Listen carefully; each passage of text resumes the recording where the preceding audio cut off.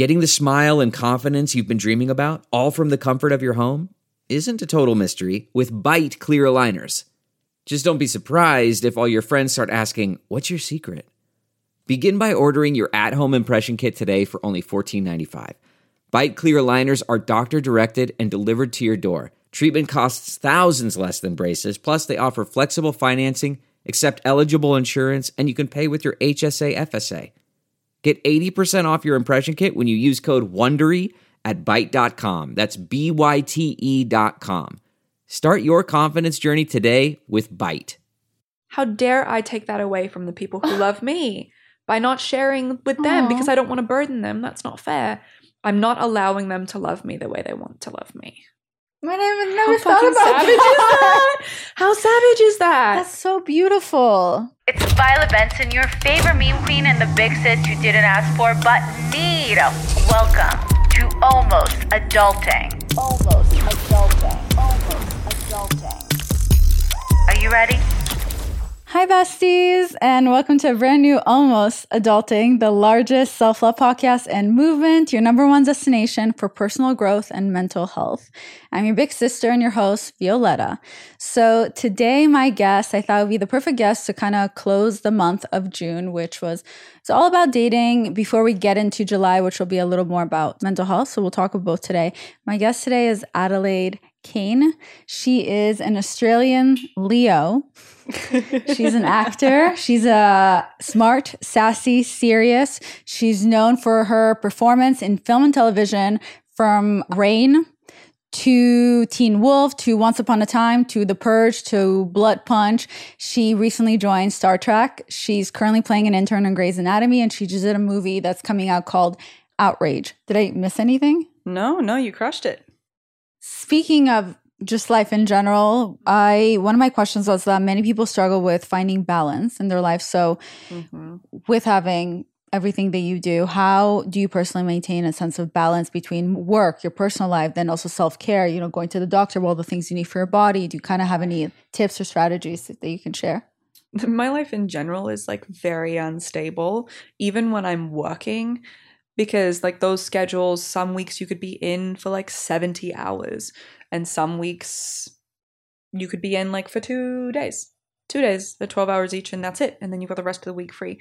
So when we get our schedules, I try to like schedule everything. I mean, I have ADHD like you, and I've my like Google Calendar is my best friend. Me too.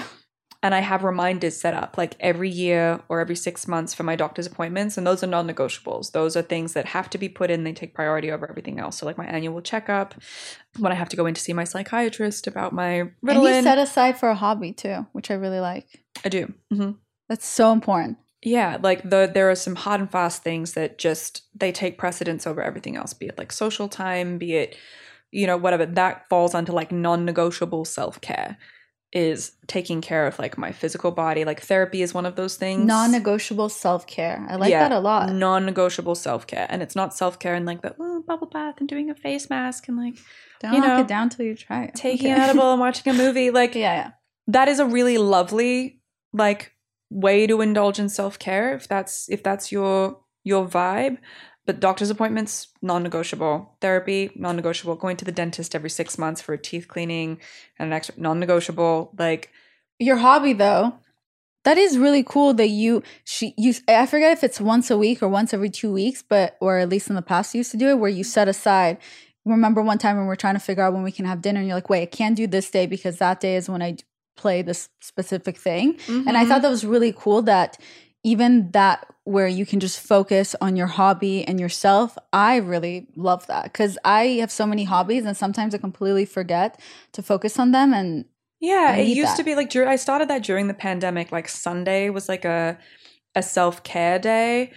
And like I could go and have breakfast with someone in the morning maybe, or like have a phone call with like my family or whatever.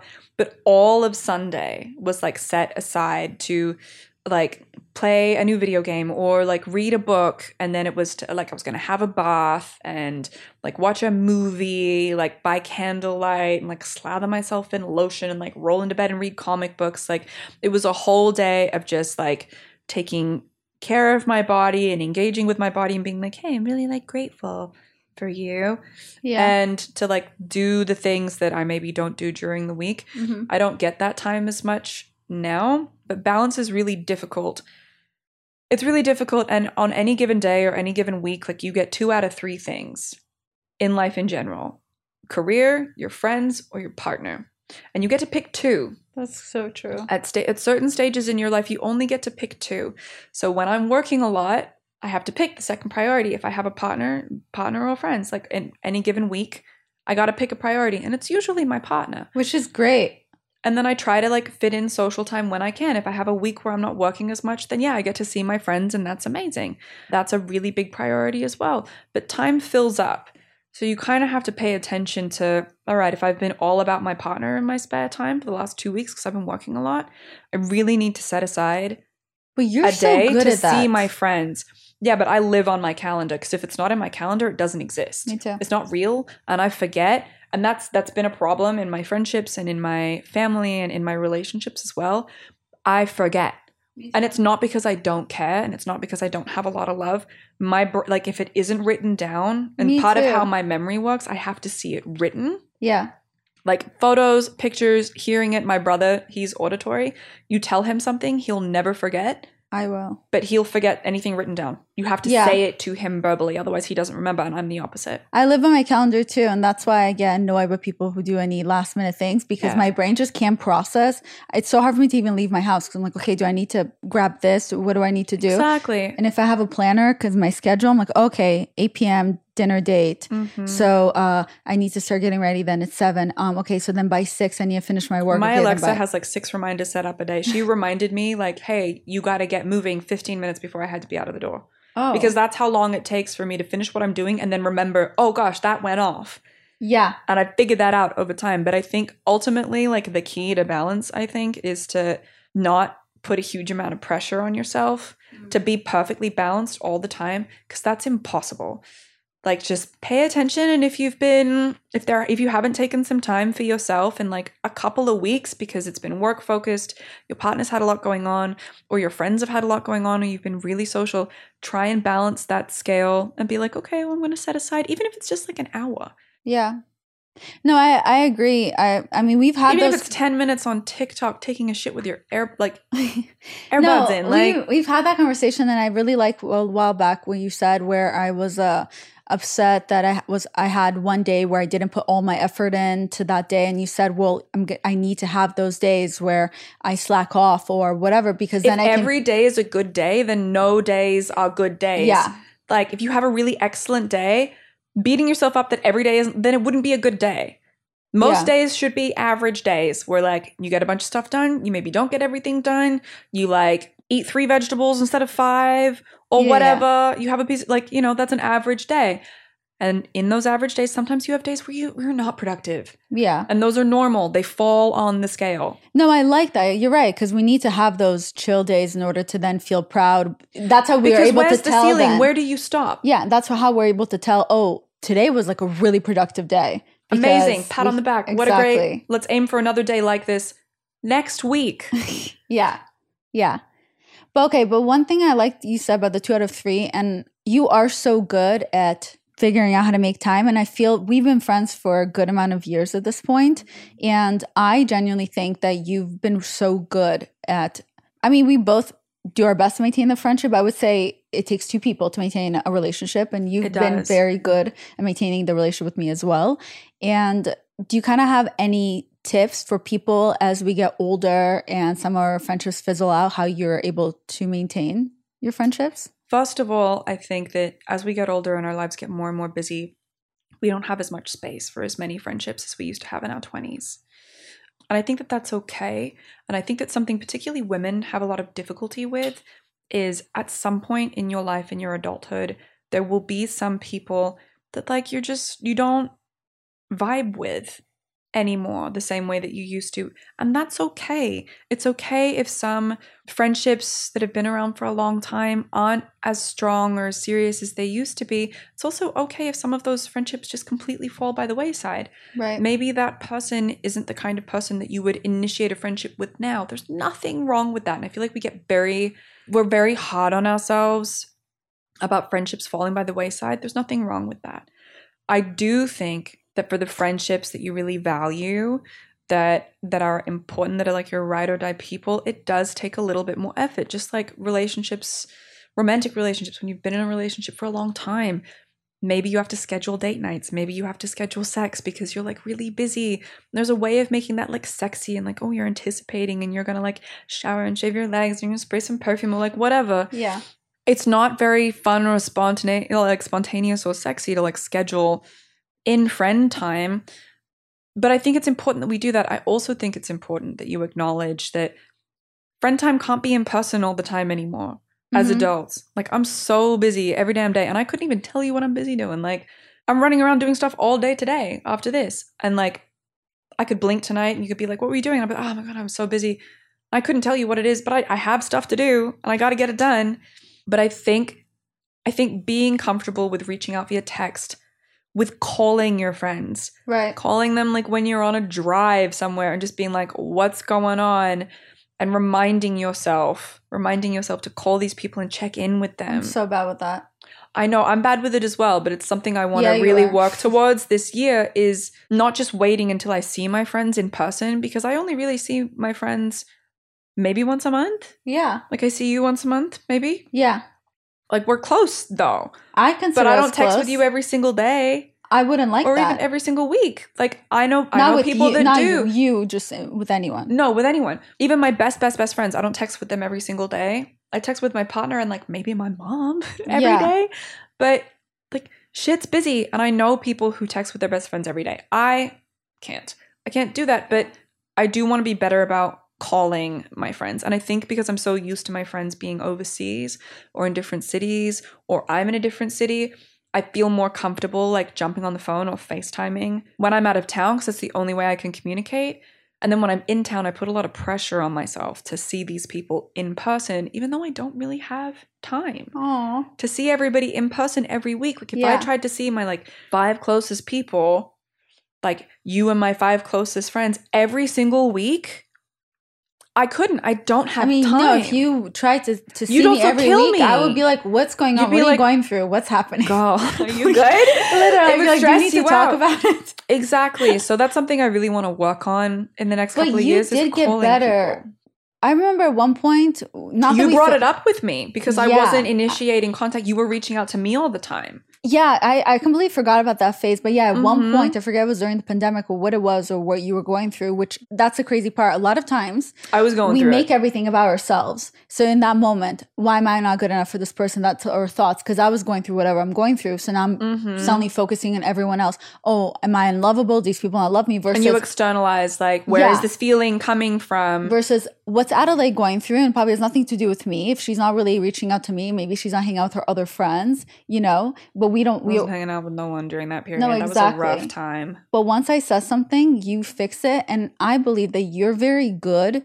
But I really appreciated it. I really appreciated you reaching out and being like, "Hey, this is bothering me. It's hurting my feel. Like, can we do something about?" Like, I really appreciated you being honest about your feelings, and I was like, "Oh, because that's fixable." That's like a fixable thing. And I'm a big like problem solver. Like if there's, I'm very much like, all right, let's try option A through Z to fix this. And then I will let something drop. But I'm But I think what was good. Too much sometimes. But I think what was good is that it's a whole thing of sometimes people don't know how we're feeling. And now I'm learning that you need to tell people how you want to be loved. And I really like that. I told you how I need to be loved, which is, people forget that it's any relationship. It's not only romantic ones, where I felt that I wanted to spend time with you. I need you to reach out. But then I gave you then the opportunity, because I told you how I want to be loved. And then I left it up to you. Because I remember when I finally reached out and I said something, I said, I'm not going to reach out to you anymore because obviously you seem busy, but I'm telling you how I feel. So if you want to continue this friendship, and if you feel like you want to make this work, then you can reach out to me. Yeah, you set a boundary. And it took me a week or two because I was like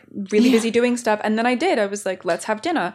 And I reached out because that was in the back of my mind. You had set that boundary. It was important. I wanted to maintain our relationship. Yeah. And I was like, right, I'm going to deal with this. And then when I'm in a more stable place, And I messaged and you were open to meeting up for dinner, and then we went from there. Exactly. And when I said that, it wasn't in a way that it was an ultimatum or in a way to make you feel bad. It was more in a way where it takes two people to make something work. And I told you now how I need to be loved, and I gave it, and now it's in your hands. I gave you a choice. You can choose whether it's important to you or not. And friendships. And like, I had a girlfriend of mine a few years ago who was like, you need to reach out to me when you are having a hard time. It hurts me when I hear that you've been having a hard time and you didn't.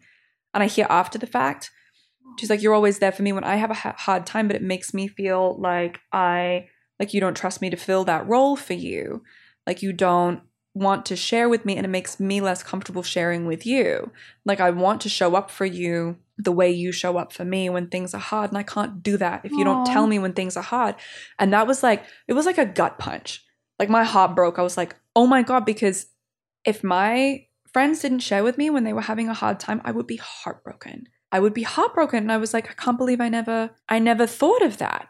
That's a really sweet way to bring that up. Yeah, it was just like, it hurts me when you don't share when you're going through it, because I want to show up for you.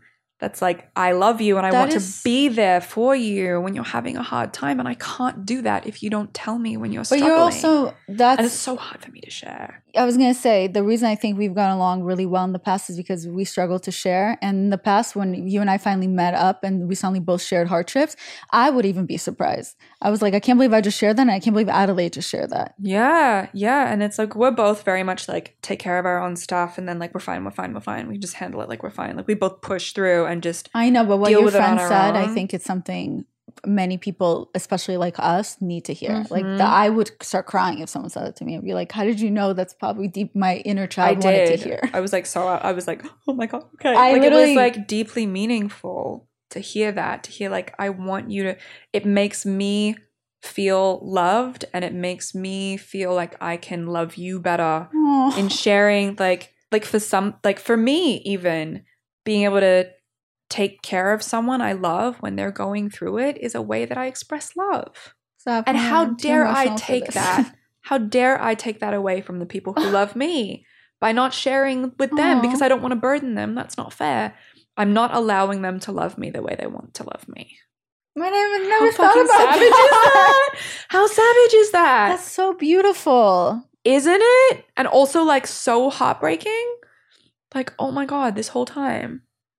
It's heartbreaking because a long time ago, I told people to write themselves a love letter on my podcast. And in my love letter, when I wrote to myself, I talk about it's not fair that you only share the happy moments and not when your heart's breaking with myself. I told myself. So that's why hearing out loud, your friend saying it to you, I was just like, how beautiful is that someone actually said out loud to someone else? Like, yeah, because that's what I would love to hear. So that I never thought about in that perspective, how we don't allow other people to love us when we hold back our pain. I think some of the best lessons I've learned about like being a woman and relationships and like loving other people and myself, I've learned from my friends.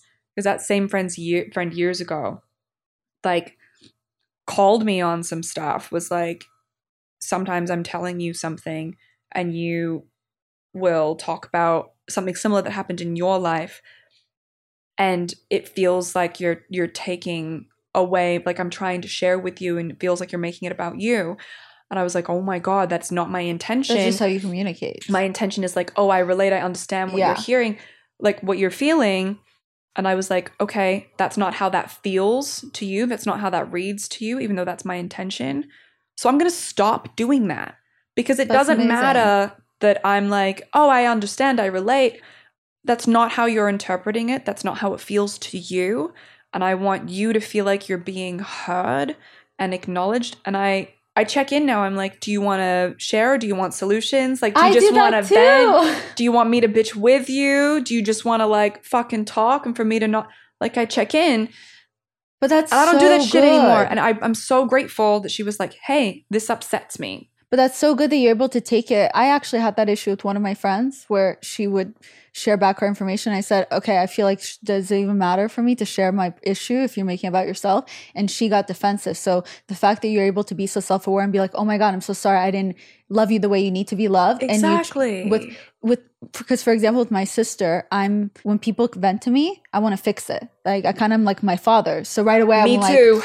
my sister was complaining about some girl that was bullying her. And as she's talking, I go, Karen, don't worry. I messaged her and I said, don't talk to my sister like that. My sister was like, what? Are you joking? And I go, wait, then why did you call me about this? I thought you wanted me to fix it. And she goes, no, I needed to vent. Talk about it. Yeah. So now when people come to me. I'm a fixer too. Now when people come to me to vent, I say, wait, are you venting? Do you need advice? Or do you need me to fix it? What do you need from me? I ask now. Yeah, like what would be helpful? Because sometimes you just don't know what someone wants from you. Sometimes they just need you to listen. Or now they want advice. There's nothing worse than like bitching about something and someone being like, well, why don't you just do this? And it's like, I didn't ask you. I've thought about that. That's not where I'm at right now. I just want to be a bitch about the situation. Yeah. I just want to complain. That's my friend and her boyfriend. And for you to be like, yeah, that fucking sucks, bro. And then I'm over it. And then it's good. Like, it's not actually that big a deal. I'm just having a moment right now. That's probably what was me earlier. Because you gave me advice and then I was just like, okay, but I just don't like love the advice you're giving me. You just wanted to complain. Yeah. I think so too. And I was trying to be like, girl, and you were like, shut up. And I was like, okay. But that's an example of me not checking in with you. Do you just want to complain? That's so true. I don't think I even realized. Or do you want advice? You didn't fucking want advice. You just wanted to complain. I wanted you to say the opposite. So I think it was me asking you for advice without actually wanting to hear advice. I was like, I want you to say that it's going to be okay. I'm not that girl. And you're like, you guys should break up. I'm not that girl at all. 100%. I'm not the one who's going to tell you what you want to hear. I'm not that girl at all. I love that. Okay, so going into connections, so I'm just going to skip a lot of these questions. Would you say over your lifetime, has your definition of love changed? Yeah, absolutely. Do you have a different definition for platonic love versus romantic love? I don't know. Like, I'm not married with children. I don't know if I've met the love of my life yet. I don't know if I'm like the authority on romantic love. What's how you feel? Love, I think when I was younger, I used to think far more like my predominant idea of love was romantic love. Like when someone said love, like that's what I thought of. I thought of like passion and intensity and like obsession and whatever. And I think that's what love means when you're younger. And then as you get older, your definition of love changes because the love I have for my friends is the love that I would say for me so far in my life has run the deepest and has lasted the longest. Like the love I feel for my friends, you know, it's like an immovable rock at the bottom of the ocean. It's not going anywhere. Like it takes a lot for that love to be even remotely dented or scratched. And like my friends and I, we've hurt each other's feelings and like, you know, we've had rough patches or whatever. I am far less defensive in correcting my behavior with my friends than I am in relationships. And I feel like maybe that's like a toxic thing that I need to work on. But I see my friendships as like a lifetime investment. Wow. Like I want my close friends to be in my life forever. That's what I'm building towards. I'm building towards like a lifetime with these people, women in particular. Like that's what I want. That's what I look for. The friends that have stayed in my life are the ones that love me unconditionally, even when I'm a dickhead, and will tell me when I'm being a dickhead. And like 100% believe that I am capable of being the best version of myself at all times. I don't know if I've really experienced that very often in romantic relationships. In romantic relationships, I feel like that kind of love, it's different. It feels that idea is really scary to me. Spending the rest of your life with someone, it's a really beautiful thought. It is a really scary thought. I remember reading like a text post about, you know, some philosophy professor or whatever talking to his class full of like young students, and he was like, do you think love is a feeling or a choice? And all the young kids were like, it's a feeling. And he was like, right. I want you to go and talk to a bunch of older people that have been married for a while, that have never been married, that have been divorced, that are, you know, that have had children, whatever, remarried, and ask them if they think love is a feeling or a choice. And then when they came back, he like brought in a bunch of older people, and what it boiled down to was, as you get older, love is a choice. Like you choose, and when you think about it, it's true. Like you choose to continue maintaining your friendships despite like distance and life changing. You choose to keep calling them and reaching out and remember their birthday and, you know, remember what food they're allergic to. It's the same in romantic love, because if love is a feeling, you can't rely on a feeling. Think about the last time you were sad. That didn't last forever. I think I'm so touched by everything you're saying. I swear I'm so hormonal with my period. I don't know what's going on. Like, think about the last time you were angry. That didn't last forever. The last time you were happy. That didn't last forever. Feelings don't last forever. You cannot rely on a feeling forever. What you can rely upon. And this was a huge relief for me because I couldn't imagine feeling. So I'm so touched by how you feel about friends. Like because I'm trying to process everything you're saying, and I'm so touched by it because I'm like, wow, I put so much focus on romantic relationships, but you're so right. Your friends are just there for you so much, and then I'm like, wow, I don't think I even valued sometimes all these moments of how much my friends are there for me because I'm so focused on a person that I'm dating to love me when a lot of times it comes with condition and terms, and your friends, a lot of them are unconditional. You can host the best backyard barbecue when you find a professional on Angie to make your backyard the best around. Connect with skilled professionals to get all your home projects done well. Inside to outside, repairs to renovations. Get started on the Angie app or visit Angie.com today. You can do this when you Angie that. Man, that sunset is gorgeous. Grill, patio, sunset. Hard to get better than that. Unless you're browsing Carvana's inventory while you soak it all in. Oh, burger time. So sit back, get comfortable. Carvana's got thousands of cars under $20,000 just waiting for you. I could stay here forever. Carvana, where car buying meets comfort meets convenience. Download the app or visit Carvana.com today. It does. It's so sweet. It's crazy. And like, it can be lonely as your friends like get married and have children and, you know, they maybe have less time for you, but that doesn't mean that the love isn't there. And then it does open up the opportunity to like make new friends who are in a similar phase of life. And then when you enter those phases of life, when you get married or you have children, you get to rejoin your friends in that stage. Like friendships and any relationship, even relationships of love, like there are ebbs and flows and there are periods of time where maybe you're not on the same page and you're kind of doing your own thing and then you come back together again. And that's how you see yourself through a lifetime in friendships and I guess in romantic relationships as well. But hearing that love is a choice and not just a feeling was such a huge relief for me because if all I have to do is keep choosing the same person every day, I can do that. I can do that. If I have to trust myself to feel that same feeling until I die for a person, terrifying. I can't promise that. I can't promise that I'll be happy forever.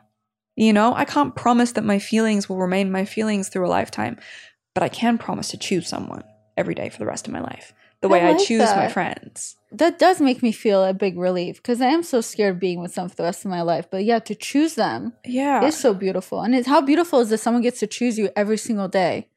And I think I honestly, like at the root of it, I think that that's what love is. I think that that's what love is choosing to care and choosing to show up and choosing to share with the people in your life over and over and over again.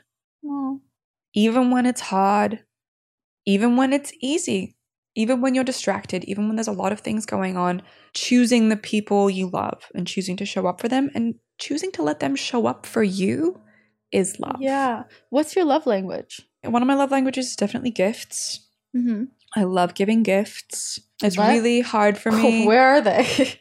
Okay.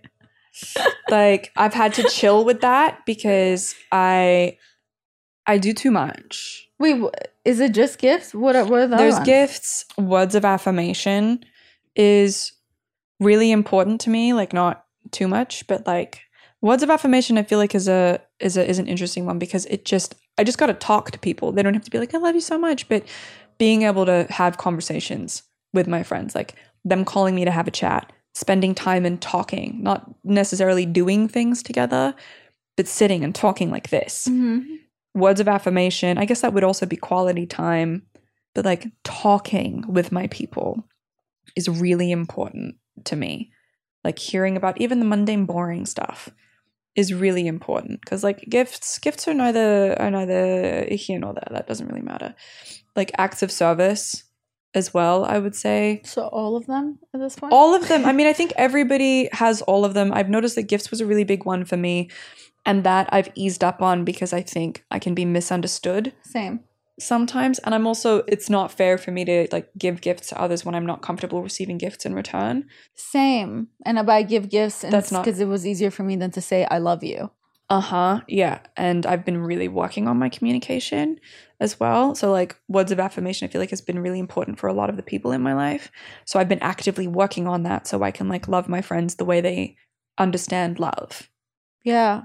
I don't think I realized until doing this interview right now as we're talking and I'm thinking about that I never thought acts of service were my love language, not on my end, but how I want people to show up for me. That's how I can tell if someone loves me, if acts of service, they do something for me. And I didn't realize until right now, as we're talking, I'm thinking about these things.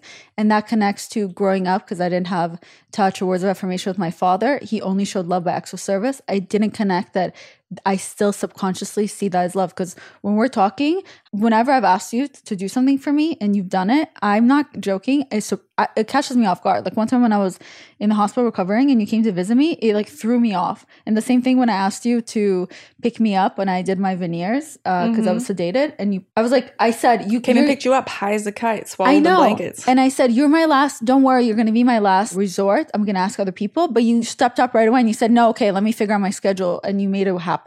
And I'm not kidding. I probably should have. It really threw me off. I was like, whoa. And I didn't even realize until right now that that's why I was also upset at the guy that I'm seeing, because that is the only way I can tell if someone has love for me. I know that was my love language to receive. That's so crazy. I mean, gifts is definitely one of my love languages because of like my childhood as well. Receiving is difficult for me because in my childhood, receiving gifts or money always came with strings attached. It always came with strings attached. It was if you use it for this, if you show up for these things, if you do this, if you do well at school, if you whatever, there were always strings attached.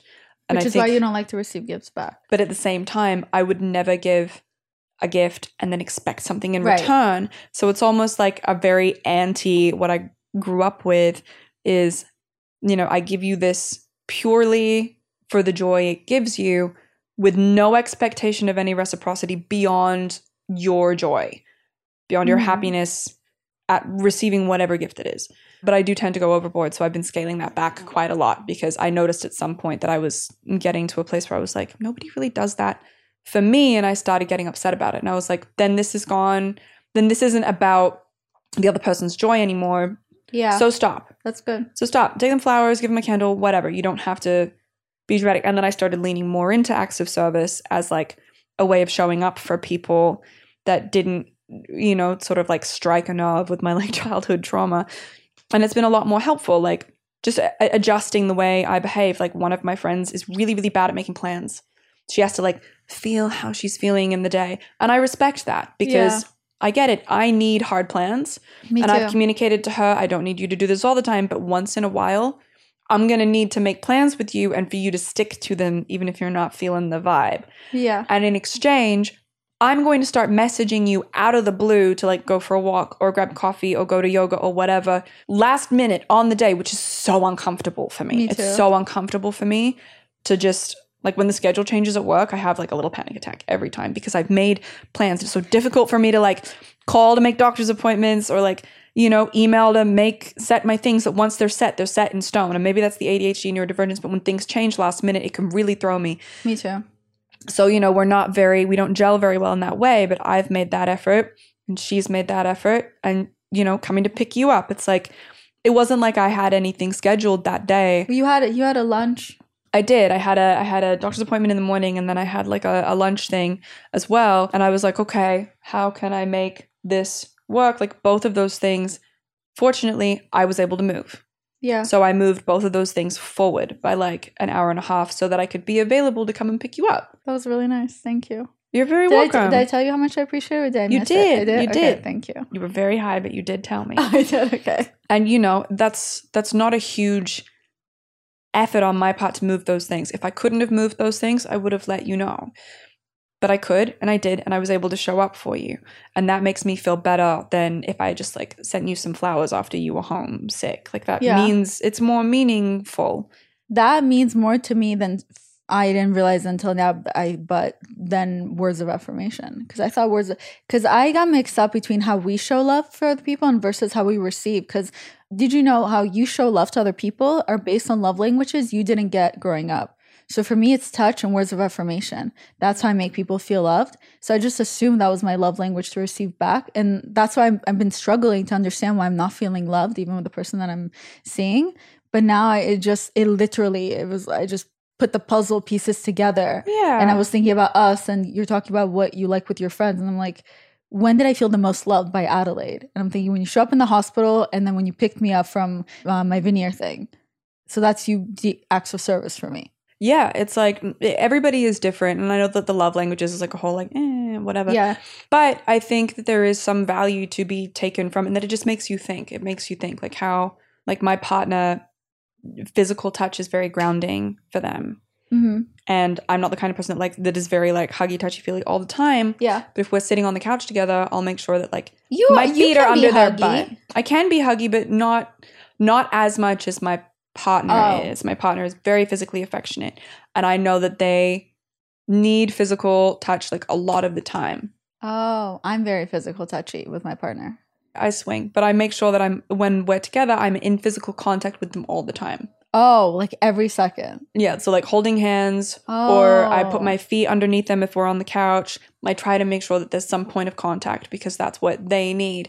Now, I couldn't handle being like snug up against each other all the time, but I can handle holding hands or having my feet underneath them. I can handle physical contact all the time within certain. So it's like a meet in the middle. So they get physical touch from me as much as they need, and I don't feel overwhelmed. But it's so amazing how you're constantly thinking about everyone else's needs or how to make the other people happy. I mean, that's a really good trait, characteristic that you have. Not a lot of people are like that. A lot of people would just shut down and be like, well, I don't like this. I try, but by the same token, like I can be very guilty of not doing that for myself. That is true. And then getting to a point where I'm like, well, what do I need? And feeling like really unfulfilled or really unsatisfied in myself because I'm not attending to my own needs, or I'm not asking the people in my life to show up for my needs. I can be very much like I give and give and give and give, and then I don't ask for anything in return.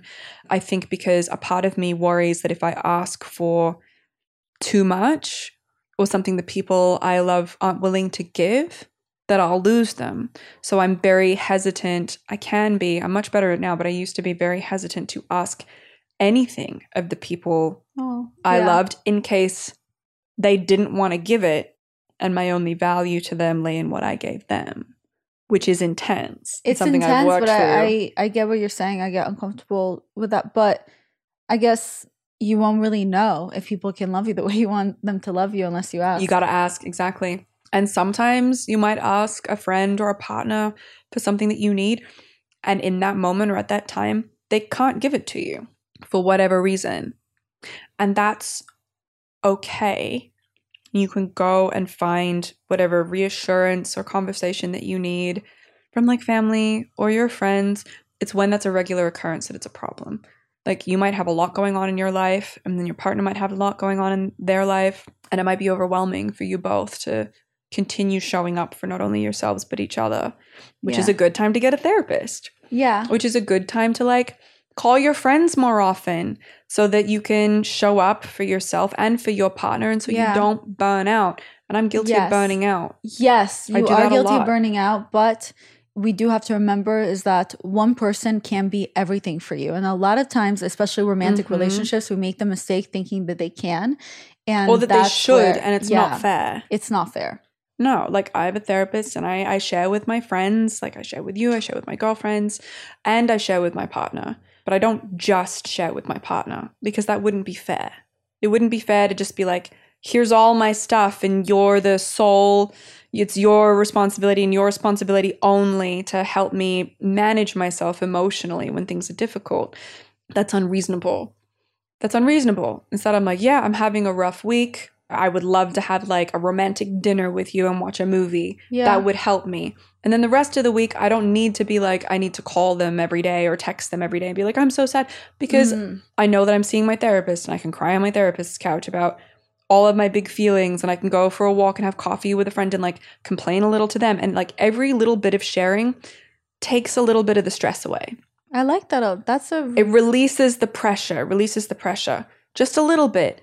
And that all adds up. Whereas if I tried to release all that pressure just with one person, be it a friend or be it with my therapist or be it with my partner, it wouldn't be enough. No, I wouldn't be able to get rid of all of it. And then you would feel disappointed if they couldn't give you that fulfillment that you needed after you, let's say you went to the 5 different people. Give you relief. For that relief. Instead of that one person to give you the full relief. Which is unreasonable. No one person can do that for anyone. Yeah. It's important to have like friends, whether it's in person or on the phone or like online. If you have a community online or a therapist or your family, it's important to have a community of people so you can spread it around. It's much easier. Yeah. It's much easier on everyone. You know, it dilutes it. It dilutes it in the water. That's it. You're saying a lot of really trying. I hope I'm making sense. Are you joking? And when I get quiet, today. I'm just sitting, processing everything that you're saying. I feel like these are a lot of things. Talking my ass off, just like no, it's so. Are you joking? If I'm quiet, that means I'm sitting and I'm thinking and processing everything you're saying because it's really good stuff. Okay, good. As long as you're processing and you're not secretly wanting to like. No, I'm like, oh my God, would you just shut up? Could you imagine? Yeah, that would make me bad at my job. No, I like everything you're saying. So you currently are dating someone? I am, yes. Right. And you kind of, in a way, was your first public time together, I would say, this year during the Oscars? Yes, I posted my partner for like the first time. I don't want to talk about them too much. I prefer to keep that relationship mostly private than not in the industry the way I am. But we had been seeing each other for a while, and it felt weird not having them have a presence on my social media. And I have really mixed feelings about that. Like, I've posted partners in the past, and I feel like it's just an open invitation for people to have an opinion and be shitty. And like I said, this partner isn't really in the public eye the way I am, and I didn't want to expose them to that. And I don't know if I'm going to be really public with my partnerships from here on out. Like, I've been burned really badly, and it sucks. And like, it ain't none of your business, honestly.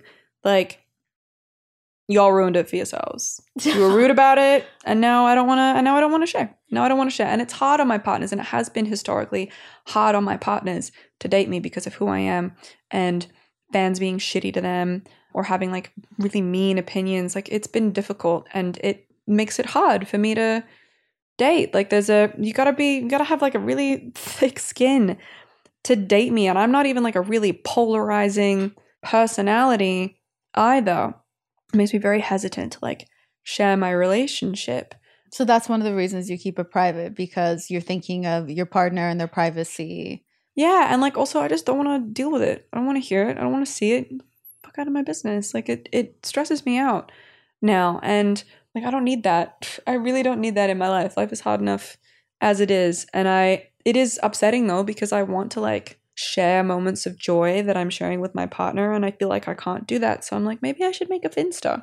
Maybe I should make like a little personal Instagram that's like private, and then I can share when we go on holiday, and I can share when we have a nice dinner, and then I don't have to be so, oh, the photos have to be perfect, and like, what are people going to comment, and are my filters on like for poor language strict enough? Like, it would be nice to just have a social media that I can just share on as I like everybody else. Would be really nice. I have a Finsta where I share. I should do that. Yeah, I have my mom on it and a few of my close friends, and that's where I'm thinking of doing that and moving my family, like moving my family and my high school friends onto that, because a few of them are still on my main account, and I don't want them there because like being strangers try to like talk to them, and I'm like, don't do that. Leave my family alone. Stop. Don't. It's weird. It's fucking weird. Yeah. People have tried to like DM my brother and like be friends with my brother, and it's disgusting. Honestly. It makes me so angry because that's like my little brother. Like, leave my little brother alone. How old is your brother? 28 now. But still, he's my little brother. Yeah, I get that. He'll always be my little brother. Like, that happened years ago, and I was furious. Yeah, it's disgusting. Don't do that. No, I agree. That's why Don't do that. It's gross. I don't even follow my parents back on social media because I don't want anyone to find them, and I don't want them to be harassed or anything like that. Oh, it's also like my family has had to adjust to that. And that must be so weird for them. Like my brother has adjusted to that. Like he's a little defensive whenever he comes into contact with anyone new, especially online, because he doesn't know if they're reaching out because they think he's a cool person or if they're like low-key a fan of mine.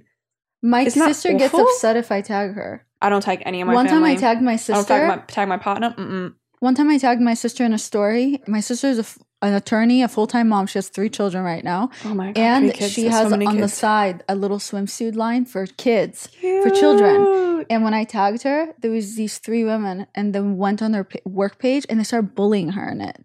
And she was crying the whole day because of me, and I felt so guilty because I tagged her and they found her because of me. And it was so also like cruel. You want to support your siblings. Like my brother was streaming for a while and I wanted to support him.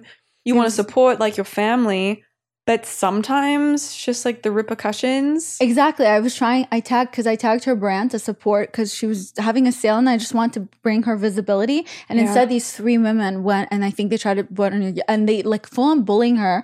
On every post, I knew it was my fault and I felt so terrible because I was trying to be nice and my sister couldn't handle what it was like and she was crying from it. It's so intense because like we chose to do this with our lives and be in the public eye, and like we have learned to handle it because I don't think anyone can handle it right out the gate. You do learn to handle it. I wish I could have taken it. Our families didn't sign up for that. I know. I felt bad. I was like, I wish they were bullying me. They didn't sign up to deal with this bullshit by association. And our friends as well who like aren't in the industry, they didn't sign up to deal with this bullshit. Even like friends from like high school and primary school have had people like reach out because I've posted in my stories when I'm back home that I'm like with these people and people go and find them.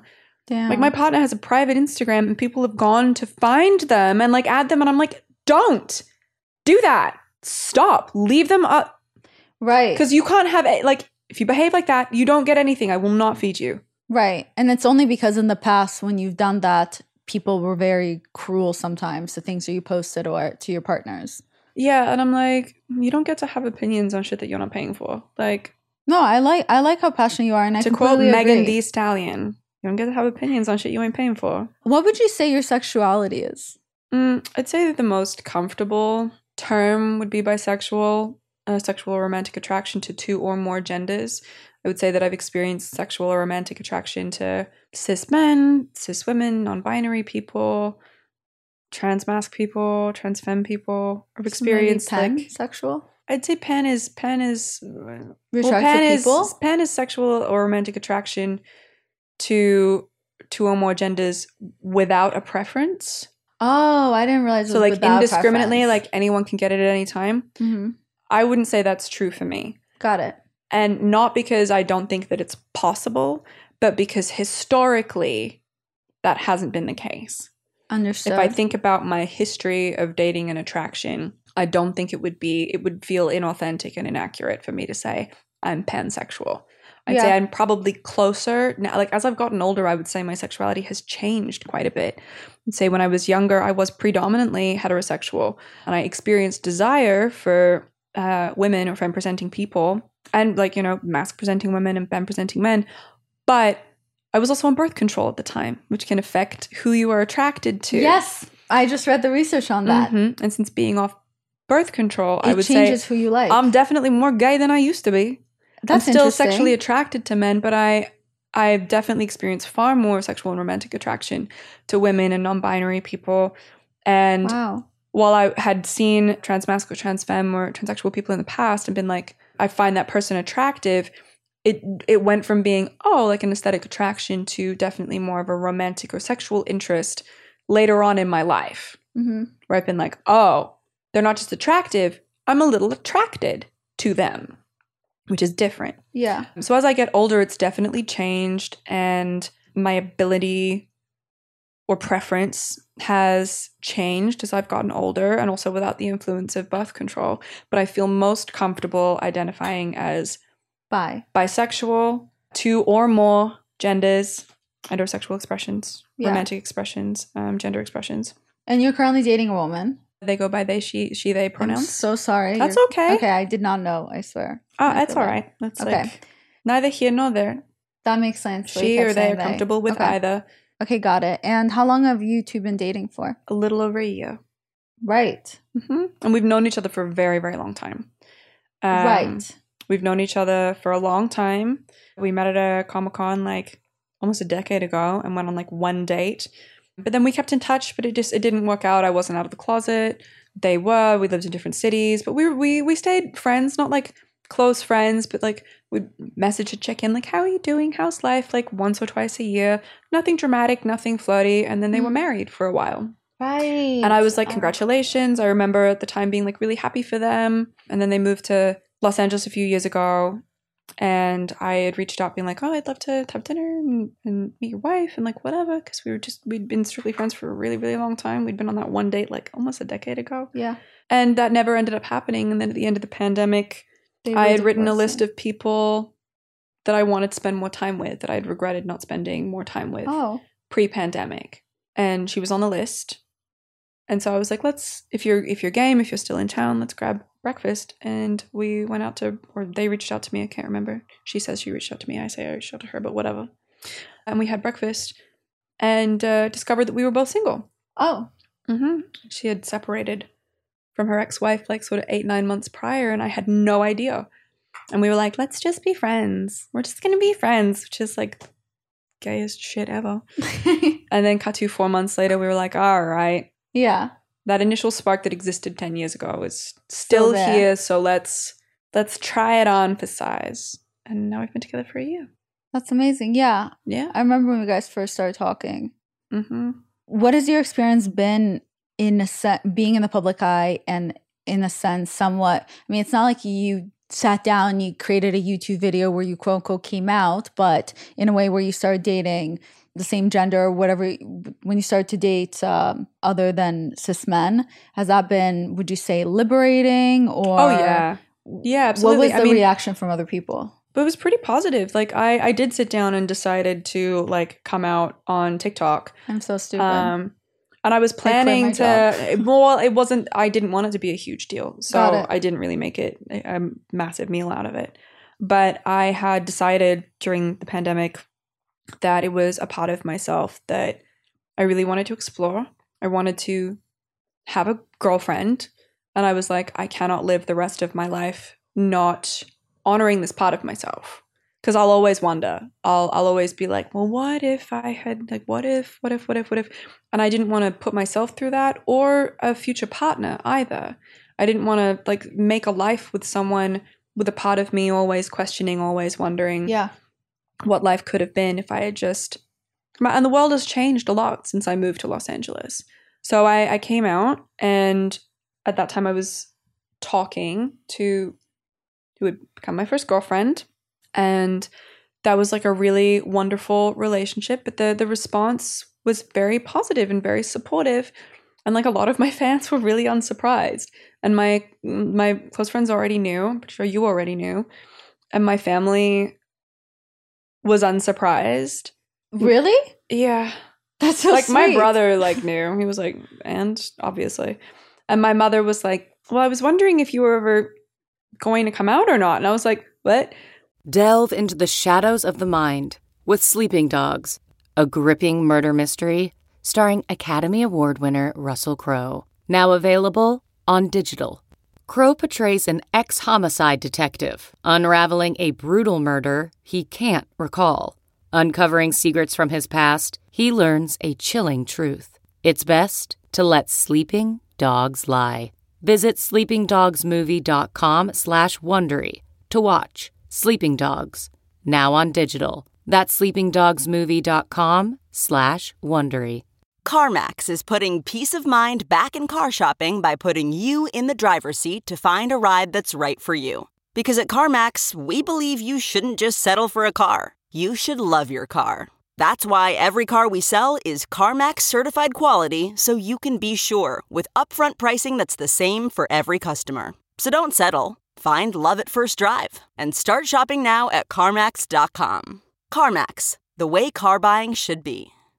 Yeah, I guess now that I think about it, I thought the same thing. I guess I wasn't really surprised either. It's never been like that big a deal. Yeah. So it's just been kind of, I think like I've never, like it's not a big deal if you don't make it a big deal. But my mother was like, yeah, of course you are. I just figured it's mostly Ben, and if and when you got a girlfriend, like it would happen then. Sweet. So she was like, because my mom's pretty chill. So yeah, I was really lucky in that I got a very, very positive reaction. But I also, ahead of time, went into all of the filters on my social media and made sure people couldn't call me slurs and be homophobic on my social media platforms. Right. I have very strict filters in place because I don't play with that shit. I don't want to know. I don't want to see it. Fuck off. I have really strict filters on my page too. I don't care. Like on my channels and on my socials, those are mine. They're mine. I am God. I don't want to see it. I don't want to hear it. I don't want the negativity. I don't want slurs. I don't want people being homophobic or misogynistic or ableist or sexist or any of that. I don't want any of that. Period. I agree. People go on the internet and they think, okay, this is my therapy session. Let's tell everyone. Look, just because I can handle being called a stupid bitch doesn't mean I want to be called a stupid bitch. Yeah. I don't want someone on my Instagram being able to like spew venom on me just because I can tolerate it and I can be like, oh, okay, whatever. I still don't want to see it. I'm with you. I removed any things where people can come to me and call me a kike. So I removed that because they used to do that all the time. So then I was like, okay, I'm done. That's unbelievable. Like, first of all, do you have nothing better to do? Literally, no, they don't. Second of all, like, I don't owe anyone the opportunity to shit on me. I don't owe anyone anything. I respect that. I like all your boundaries. You're setting so many boundaries. I'm very impressed, and I like all of them. I don't owe anybody the opportunity to like tell me their opinion. Like, you're entitled to your opinion. Right. And I'm entitled to not fucking hear it.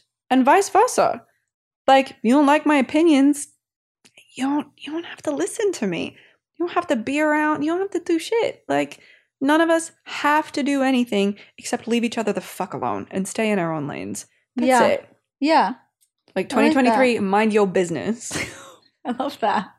Because if you're minding your business, you don't have any time to mind anybody else's. And if you are working on your happiness, you don't have any time to steal anybody else's. Like, 100%. People don't even understand the negative effects. There are research shows that if you wake up in the morning and the first thing you do is you start spewing hate or even reading hate comments or reading people fighting, it kind of dictates the rest of your day because then you start going, you internalize anger and you're actually angrier throughout the day. I used to have a really big problem with like negativity and pessimism. I used to be really negative, like really, really, really negative. And there's a weird sort of like, you feel like you're smarter than everybody else because you're like, I feel like I see the reality of the world and how difficult it is and how shitty everything is and how like lazy I am and how people are inherently terrible and like whatever. And I firmly believe that people are not inherently terrible. If everyone was inherently a terrible person, we'd all just be punching each other on the street. We'd just be murdering each other on the street. I have to believe in the innate goodness of humanity as a whole, because if we weren't all innately good, as bad as the world is, how much worse would it be? I agree. You know what I mean? But I used to be very, very negative, and I used to have very negative self-talk and very negative talk about other people, mostly in my own head because I didn't have a lot of friends in high school, but I was like a really gloomy, negative person, very pessimistic. I can't imagine you being that way. Well, at some point I was like, I'm fucking miserable. I am so miserable. And I always felt like such disdain for like people who are really positive. And I think toxic positivity is absolutely a problem. Yeah. But I used to be like, ugh, and they're so happy all the time. And they like have to force being happy. And they're like, always have to force themselves to look on the bright side of things. And I was like, yeah, but they ain't miserable all the time. So maybe I'm going to try that. And it took a lot of work. It took a lot of work because the voice in my head was like, what are you doing? Being like, I know it's a hard day, but you know what? Tomorrow's going to be a better day. You're going to wake up tomorrow and this won't be as bad and you will feel better and you can start fresh. You can start fresh. Like in the next hour, you can like I had to really rewire myself. Yeah. It took a lot of work. And it was constant as well, like constantly having to check myself. Like the first thought you have is what you've learned, and the second thought is who you are. So if your knee-jerk thought to seeing someone in a weird outfit at the grocery store is, oh my God, what the fuck are they wearing? That's how you've been conditioned. Because the follow-up thought is, oh, those shoes are actually really cute. I love that someone can feel comfortable expressing themselves through fashion. Yeah. The second thought is who you really are. So that first thought, that what the fuck? That's not you. That's how you've been conditioned. And the second thought, once you've had a moment for like your true self to push through all of that exterior, like learned behavior, that's who you are. So when my first thought is like, I fucking sucked in that episode. I hate myself. I'm an imposter. Do I even have a career? The second thought is like, hey, I remember how I felt that day. That was a really rough day for me. And I'm maybe being a little hard on myself because today hasn't been a great day either. That's who you are. That's who I am. But it took work. It took a lot of work to be positive and to be like, tomorrow's going to be a better day. I can choose to restart this day at any point. I can choose to be happy. It's hard. Some days I wake up. It's hard to choose. Happiness is like such a weird thing to chase. And I mean, you'll never be able to catch up to it unless you define what happiness is. And happiness means so many different things to different people. Goal-based happiness isn't a thing. I remember, and it's going to be really cringe to admit, but I remember like a Sex and the City, was it an episode or was it a movie? Cringe, I don't know. It's so cringe. I'm kidding. But they asked her, not Miranda, what's the really happy preppy one with the Charlotte. I think Miranda asked Charlotte, like, are you happy? And Charlotte was like, well, not all the time, but every day. Like, I'm happy every day. Wow. Not all day, but I'm happy every day. And I was like, oh shit, that's what I want. Because I don't expect to be happy all the time, but a moment of joy every day, like just a moment, a split second of happiness every day, that day is a success. And taking the pressure off needing to feel happy or be excited all the time was a huge relief. Yeah, I mean, it's also unrealistic. It's unrealistic to think that you can be 100% happy every single day and you're setting yourself up for failure. Yeah, it's like what we said about feelings. Like, you can't trust feelings to last a lifetime because they don't last at all. I don't trust my feelings ever. That's why they're valuable. That's why feelings are meaningful, is because that's why they're so precious, because they don't last.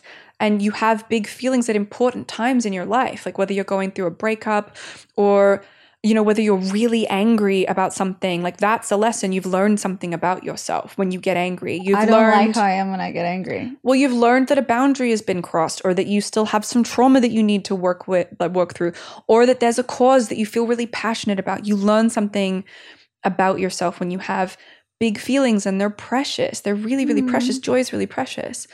But if I'm joyful for like a moment of every day, just a moment, whether it's because my cat did like something stupid and I'm like, that day is a success, even if the rest of the day sucks. Oh, I like that. If I poach an egg perfectly and I'm like, oh yeah, I did it perfectly today, that's a joyful moment, and the rest of the day is a success, even if it sucks. Yeah. That guy I told you about, he said that he likes when he has bad days because then it makes him appreciate the good ones. He's like, I don't really get sad, but when I do, I really like it because I can't have joy without sorrow. Like, you can't, like, they don't exist in opposition. They exist in harmony, and you can't have one without the other. I wish a lot of people would better understand that, instead of focusing on the highlight reels that they see of other people on social media. And then they're like, well, why am I not in Mykonos on a boat being happy? That's not fair. Versus, we all have different definitions of happiness. Yeah, but like, go be on Mykonos on a boat and be happy on vacation in like 2 months then. Well, I don't because think nobody has opportunity to well, go. Like, nobody is happy all the time. Like, if you want to go be, like, nobody is happy all the time. It looks that way because everybody's social media is really curated. But the difference between my TikTok and my Instagram, those are very different places. Are you more honest on TikTok? Oh, absolutely. Because that's like a trash account for me. I don't make money. It's not a portfolio the way Instagram is. Instagram is a work tool for me. TikTok was something I just started because my brother told me to, and it was like a trash account. It's like a shitposting account. It still kind of is. And I just, like, I don't feel pressure to post regularly, and I don't have like contracts that I have to fulfill to pay my bills on TikTok. And I've had like one paid thing on TikTok. And then at the moment, I have a long-running deal with a brand that requires me to post on TikTok. And I will never be doing that again because it makes TikTok less fun for me. And TikTok is only fun for me because it's not really monetized. And it's just a trash app. I might be like a celebrity or whatever, but I want to do that. You are a celebrity. It doesn't feel like it. But I want to do like dumb TikTok trends. Like, I look back on some of my TikToks and they're so cringy. They're so embarrassing. And who? I hate when people say They're that like, everything's cool, cringe. cool, I'm cool. like, what even is cringe? Is the person just enjoying themselves? I feel like as a celebrity, like you almost feel a responsibility to be like cool all the time. People expect you to be like cool and together all the time. And I'm like, I'm not like that. And some of my TikToks were really embarrassing. And I look back and I leave them up there on purpose because I think it's funny. Exactly. It's funny how cringe they are because at the time I thought I was really cool and I thought they were really cool and really fun and I was just having a good time. And looking back, it's embarrassing. It's embarrassing now because it isn't cool anymore. But I think it's funny. Unless you did something where you had a nervous breakdown, you start crying and then you stop crying so you can set up the camera, put it on your face correctly just so you can continue your breakdown. And then you went and you did a few takes of it, and then you recorded audio over you having a little breakdown on the camera, and you were like and you kept correcting your voice and you kept like fixing your audio and be like, this was the day that I was feeling down. Wait, no. When you're going through emotion, and then you did all that and it took you like 7 hours to finally figure that out, and then you posted that TikTok, then I'll be like, Adelaide, are you good? Like, why did you do that? I did like a crying acting challenge, but it was only one take and I didn't edit it. I hear you. Look, I think it's so silly when people call things cringe. If people like video journaling, their emotional process, I respect that. No, I was making a joke because that's the only thing I can think of. But I think it's so silly when we're like, that's cringe. Because you know what? But people are going to look at anything you do. Remember that some celebrities would really love to do those really embarrassing TikTok trends. And like, I did a couple of acting challenges, which is like embarrassing as a professional actor, because I feel like most people on TikTok are like, no, it's one thing if you're an aspiring actor and you do that, but you're already an established, why are you doing acting challenges? Because it's fun. Because it's stupid and fun. Exactly. Like, I want to do the like, what is your like least compatible zodiac, or like, what's your red flag? Like, I want to do all those stupid trends, even dance trends. I can't dance, but I would love to do like a dance trend. Because it's fun and it's dumb, and sometimes I get in my own head because I'm like, am I supposed to be doing things? It's doing things badly. Am I supposed to do things?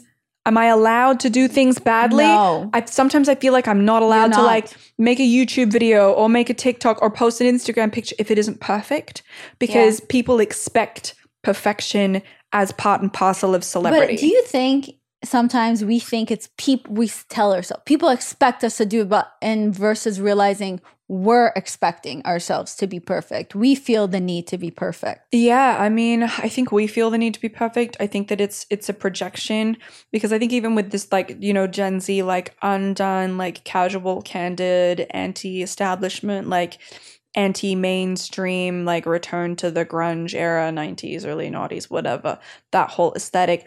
Everyone is so much more perfectly imperfect than they used to be. I love it. Like, everyone's hair and makeup is perfect, and their outfits are perfect in how grungy, in like the looking like it's effortless has become so perfected that it almost feels more intensely, tightly regulated than it used to be. Everything goes too much to the extreme. You have to be perfectly undone, perfectly messy. And I'm like, it's still... Yeah, I did one of the coolest women on social media, and I know how long it takes to look that perfectly, effortlessly put together. Yeah. I know how long it takes. I know how long that, like, be high maintenance to be low maintenance. I've done that. I've been that girl. I know how much time and energy and effort it takes. And to take that perfect Instagram picture of, like, the messy coffee table with, like, the tangled fucking AirPods. I can't do that. I don't know how. That still takes 5 minutes of rearranging to make it exactly perfect. Some of my friends do it so fast. Even the most uncurated stuff is curated because their entire life is curated so that they can take candid, uncurated pictures of their messy closet. That messy closet is curated to be messy. You think people don't realize that it's curated? I never realized that. Because I get tricked, and I know. Oh, I always know, because they're my friends. All the bloggers, all my friends. Like, I know. You're even more deeply in that world than I am. Yeah, you're right.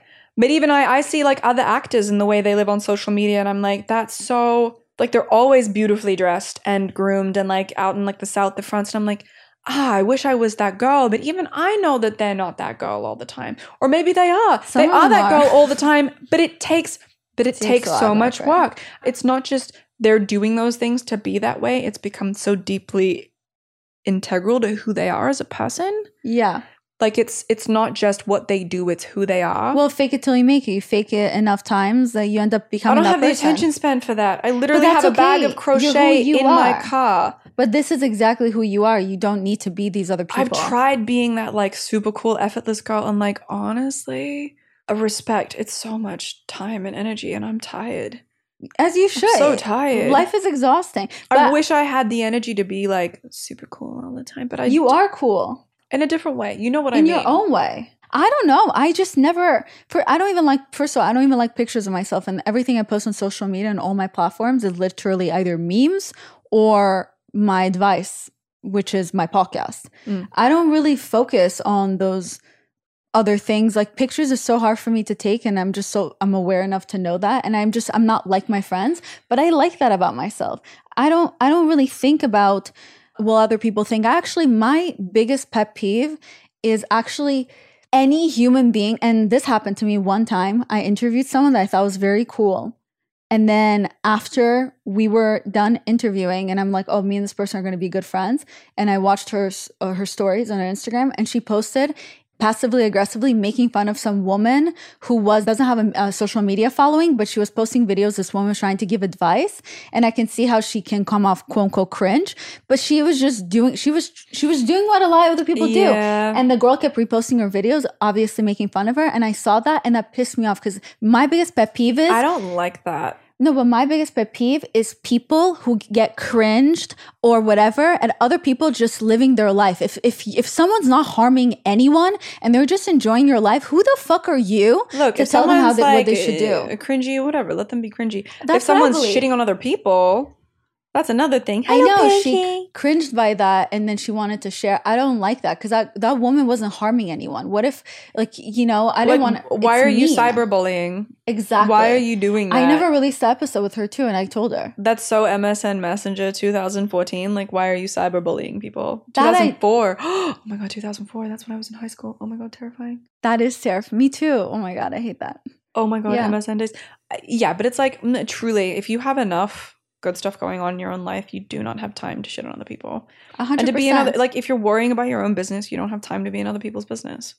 The only people that ever talk shit about you or cringe and all that are people behind you. No one that's in front of you that's doing a lot with their life and is super happy has time to look back and to be like, oh, are those Crocs? Let me tweet about that. Like, get out of here. That's my biggest pet peeve. My biggest pet peeve are bullies or people that can't allow other people to just be themselves or have fun. I don't get it. Yeah. If I don't like something, I just look away. I react really intensely to like people. Bullying. Ugh.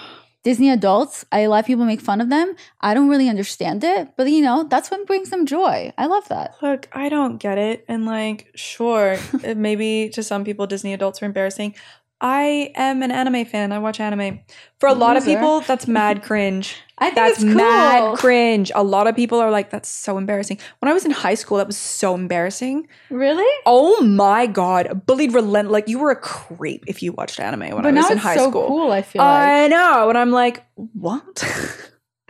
When did this happen? I've been out here in these streets fighting for my life with my anime obsession and liking video games and comic books and being called either a loser or a pick-me my entire fucking life. And now it's cool because K-pop came in and K-beauty came in, and then anime rode the coattails of K-pop and K-beauty. And I'm like, how dare you? Also, all those words, it's like you literally, me breathing, I'm sure someone would be like, oh, what a pick-me. Did you have to breathe like that? I just play video games because boys play video games. Actually, I'll have you know that I play video games all by myself without anybody, because I went into a lobby online once in high school and got called every name under the sun within the first 5 minutes and dipped and didn't play games with other people other than my little brother on Nintendo 64 until I was a grown woman. So I play video games because of my dad. That was the only way I had a relationship with him. Yeah, I see that. For me, it was always escapism. Let me disassociate. Same with readings and comics. I don't play video games anymore, but when I go to my parents' house, my dad will set me up a video game, and I never had the heart to tell him I don't play video games anymore. So then I'll sit for 6 hours and play. No, but parents do that. They're like, that's what you are and what you do forever. for the rest of your life. But I think my dad thinks it makes me happy and I'm trying to make him happy. Well, he's trying to make me happy by setting up a video game. So excited for me to play it. So we're both trying to make each other happy. I mean, there's a lot to unpack there. I don't know know if we got time for that. Okay, so before we exit, we'd love to close us off with what's the best advice you've ever gotten that you want to share with the world? I don't know, just that everything happens for a reason. And I know that that's very like woo-woo, existential, high power, whatever. That's not what I mean. Like if you are rolling through life and you are constantly striving to like learn and be better and find a happier way of living, everything truly does happen for a reason, even the bad stuff. You either learn something new about yourself or other people and you are better able to function in the world. Yeah, you just like everything happens for a reason, and you might not understand why something's happening as it's happening, but after the fact, 2020 vision is like truly a thing. You can look back and go, I see why that wasn't meant to be. Or you can look back and go, oh, I see what led me to that point. And this is something I need to work on, either in how I understand other people or how I understand myself, so I don't end up in that place again. I like that. That's a good also survival mechanism, because if you just keep telling yourself that, then you won't. Because if you were just like, what is the point of all this? Instead, you're just like, well, everything happens for a reason. Okay, I can keep going then. I still have those moments where I'm like, what the fuck is the point? And why am I doing this? But going, all right, everything happens for a reason. This is hard right now, but I'm going to look back and I'm going to learn something from this that will help me avoid being in this place again in the future. It's called comfort, but it is comfort nonetheless. And what are the other options? To stop? I'm not going to stop. There are too many moments of joy and too many people that I love to stop.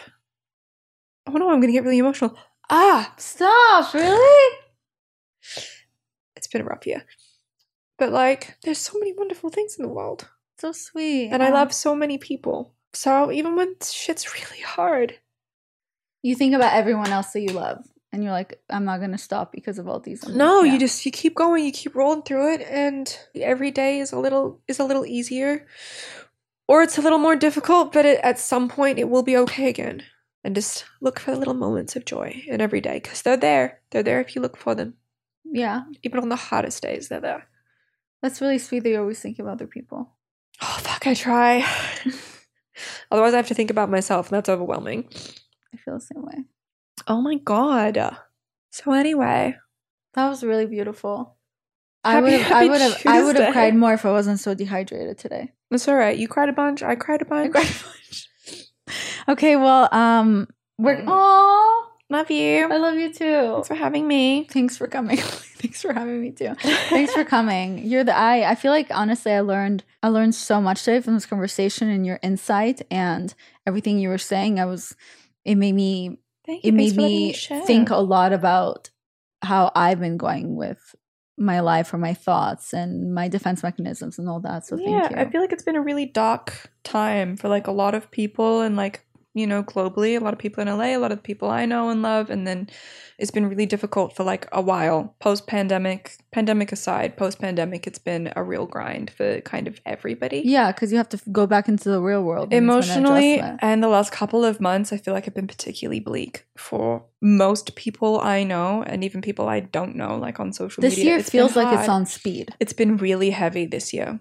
Yeah, for everyone I know. We're ending June, and I've had wonderful things to celebrate, and I still feel like the heaviness. It's out there, and it's just important I'm fighting for my life out here. I'm like holding on to the people I love and the joy in my life with like both hands. I feel like we all got to do that when shit's dark like this. Like we all got to really hold on to the good things. Yeah. When stuff is hard, and I really feel that. And this June gloom has got me mad depressed, bro. I'm really sorry that I'm sorry I haven't checked in with. No, it's okay. So it's like not that deep. It's just been, you know, trucking through it one day at a time. Okay. Well, and you know, being able to show up and like pick you up from doing your veneers, it makes me feel needed and wanted, and like I'm contributing, and it makes me feel good that I can like be helpful. Yeah. Gives me self-worth to like show up for you and show up for my friends and show up for myself. I'm like, yeah, I'm fucking doing it. And it helps. But I think sometimes you forget that people are going through things. And if someone on the outside looks so happy all the time, you forget to even check in with them. You're right. Because the first question when we started, you said, no one ever really asked me, are you happy? And you're right. I guilty I think of that. a lot of people assume that I'm happy all the time because for the most part, I am happy a lot of the time. It's just been like a difficult year, I think, for a lot of people. I'm also probably PMSing. I'm like very much in my feels. Okay, we're such women for doing that. My boobs kind of hot. Like, am I PMSing? Okay, well, I'm going to release your hand. Where can people find you? You can find me on Instagram at Adelaide Kane, TikTok at Real Adelaide Kane, and like I don't really use Twitter anymore because I don't have Twitter. Fuck Twitter. I've been thinking of deleting it. I might. I deleted it, yeah. What's the point? So yeah, that's where you can find me. Okay, well, you guys don't forget to follow Adelaide. Make sure to catch her. Watch the rerun of Grey's Anatomy of last season. Season 19. That she's been on, and the next season when she comes back again when the strike is over. Mm-hmm. And check out all of her new projects. Obviously, I'll put everything in the description. Feel free to DM her, but not her family. And thank you so much for enjoying this episode. I love you. Happy end of June. Bye. Bye.